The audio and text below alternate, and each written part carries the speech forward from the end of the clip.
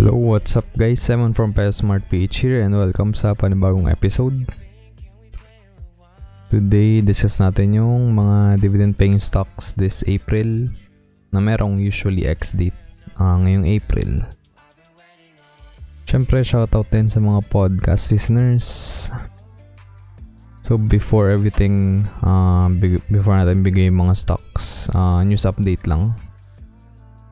So current close yesterday was at 5570.81 points in PSEI. So that's a good sign. And ngayon currently trading parang nasa 5.6k na.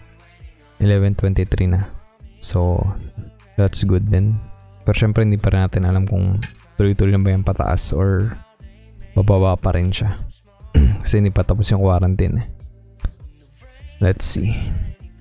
And then ito, yun nga, sabi ng government, sabi ni Duterte, inclined sila to extend the Luzon lockdown until April 30. So yan, malaking parang problema yan ng mga local businesses and yeah, syempre yung mga workers. Sila yung mga directly apektado. Then yeah, President Rodrigo Duterte on Monday said the national government may extend the ongoing lockdown of Luzon, home to half of the Philippines' 100 million population, until April 30 to curb the spread of the coronavirus. Sabi niya, we're inclined to extend the lockdown to April 30, tingnan natin after that. And then Luzon is supposed to be quarantined until April 12 as health authorities ramped up efforts to contain the outbreak. Yeah, yung IATF on the management of emerging infectious diseases said that the government will consider at least 5 factors in making the decision. In trends in the COVID-19 epidemiological curve, which include among others the doubling time, acceleration or deceleration of new cases, 2. Capacity of the healthcare system, which includes among others the number of availability of quarantine, isolation and treatment facilities, capability of to mount contact tracing, availability of personal protective equipment to frontliners and testing capacity of the country. Then 3. Social factors, 4. Economic factors, and 5. Security factors. Ayun nga, naka-quarantine tayo, naka-lockdown tayo, hindi pa rin naman nag-mass testing, so I don't know kung paano nila i-address to. And then sabi ni Secretary Carlo Nograles, di ko po masabi ngayon kung kailan nila i-announce ang decision tungkol sa ECQ, pero makasigurado kayo na sa decision na ito papakinggan po ng IATF at ni Duterte ang lahat ng mga experts bago makarating sa napaka-importanteng decision. Okay. And then ito, parang may mga nagpe-predict na kung ano mangyari sa market. Sabi nila yung PSEI is possibly mag-climb this week, which is yun na main trend from yesterday until today. So share prices are expected to bounce back to 5,500 to 5,800 levels in the near term according to BDO research. So sabi nila the week's close at 5346.97 highlights the bounce has still some room to try the 5,500 to 5,800 level in the near term.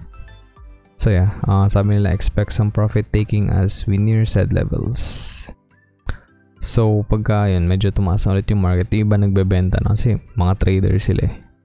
So yung mga nabili nila nung sobrang baba yung market nung nag-dip to 4,000. Hindi naman nag-close sa 4,000. Pero yeah, maraming nakabili ng sobrang mumurang stocks and pagka tumaas, bebenta na ulit nila.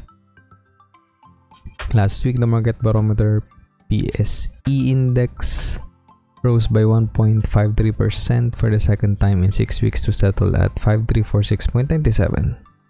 BDO research said investor confidence is slowly returning after government announced concrete measures to help soften the impact of the pandemic and the lockdown. Businesses are proposing a gradual shift to modified quarantine from the current Luzon-wide enhanced quarantine.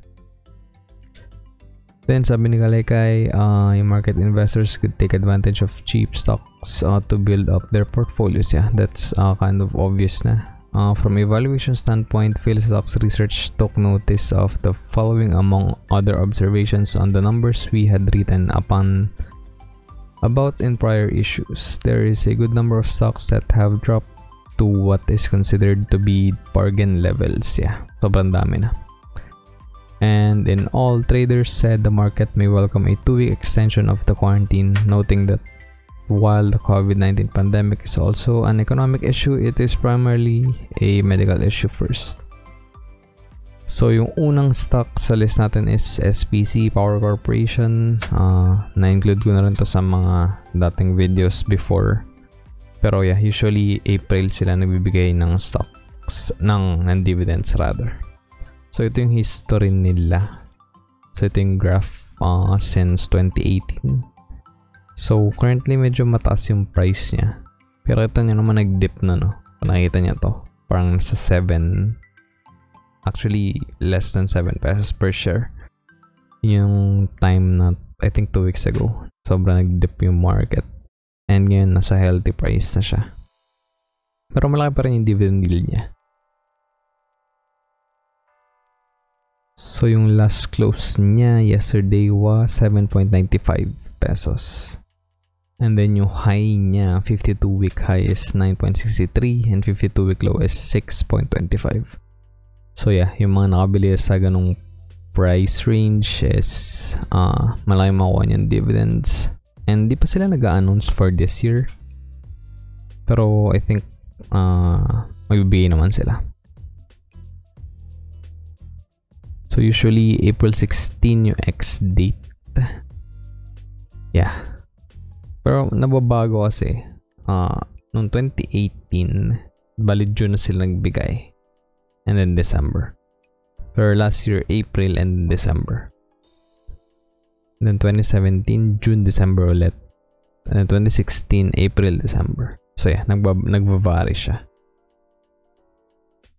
But it's a very good stock pa rin kasi yung yield niya at its current price is 13.8364%.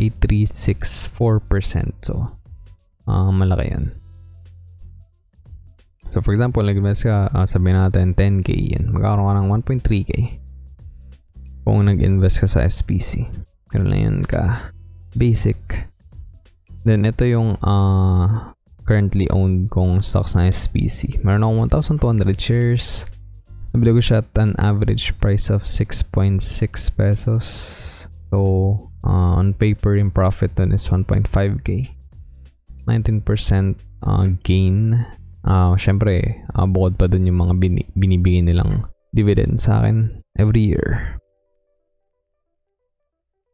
Then, next one is GMA. GMA 7. We're all very familiar with it, I believe. Then ito yung graph niya, medyo stagnant yung price niya. Pero kung makita nyo nung 2019, start ng 2019 medyo tumaas siya. Like parang first half, then yun boba ng konti, then tumataas ng konti ulit, then stagnant lang. And syempre nag-deep siya nung nag-crash yung market after mag-break ng 2 days. 2 weeks ago yun, 3 weeks ago. But yeah, hindi naman sobrang bumababa kasi yung 52-week low niya is 4.28 and then yung high niya is 5.82 na. And then last price niya yesterday was 5.1.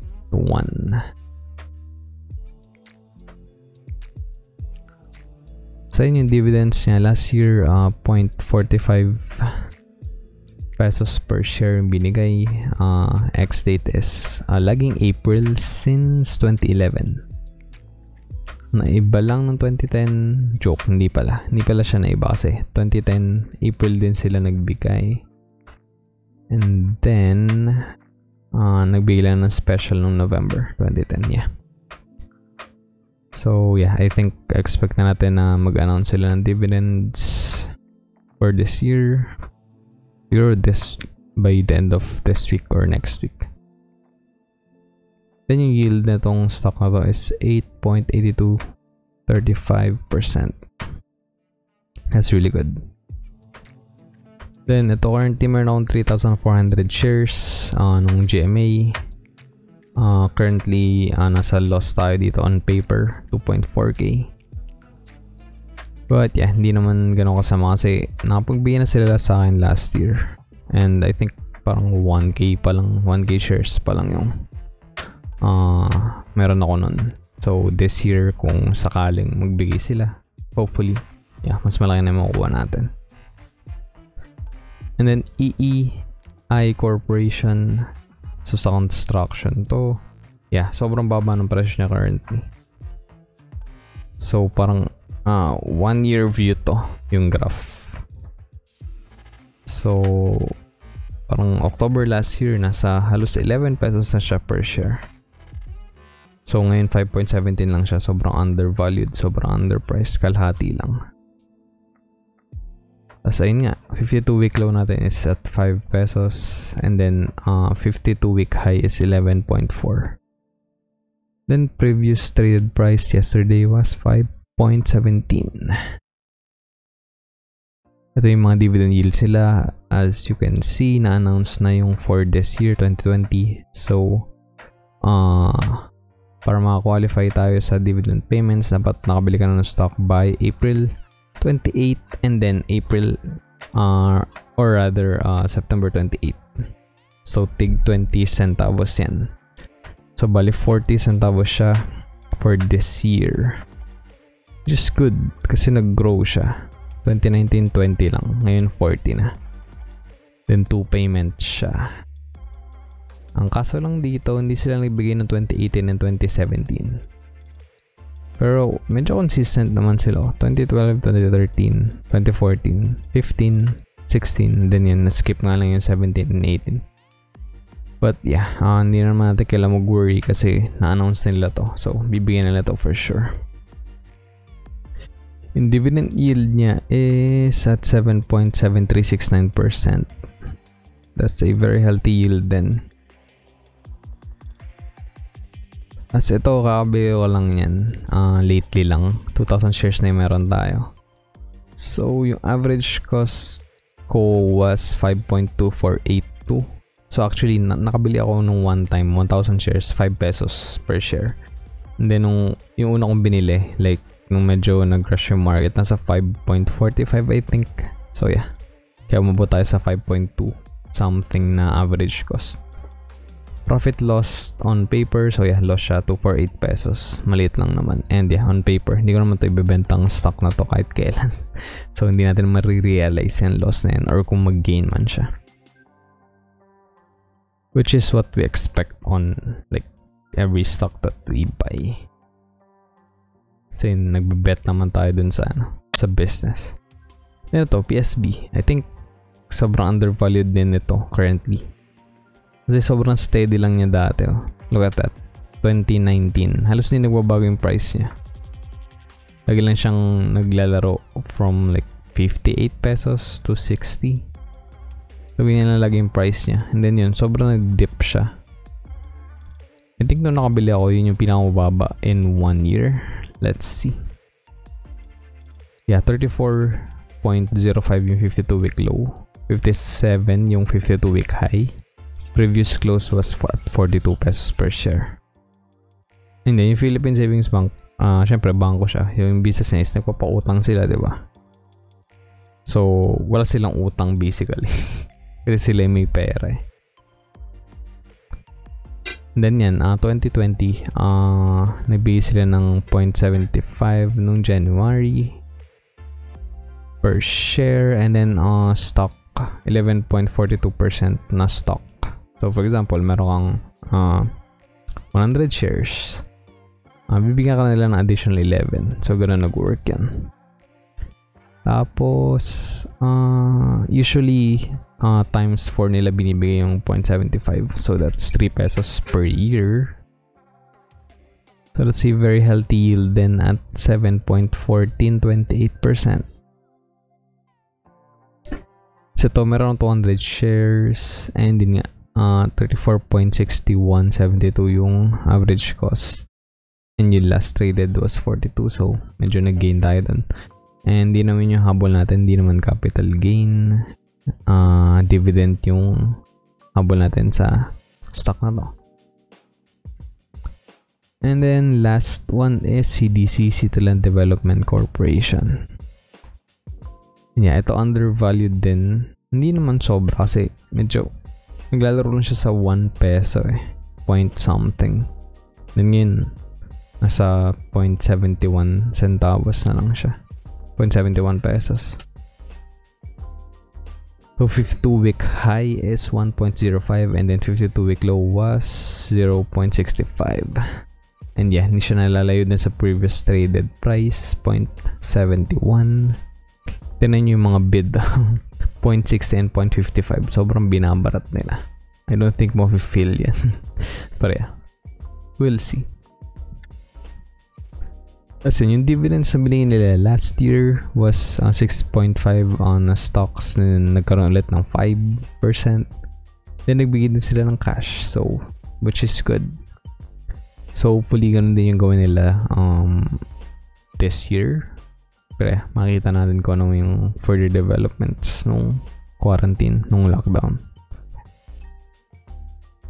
Then yung yield niya is at 6.33%.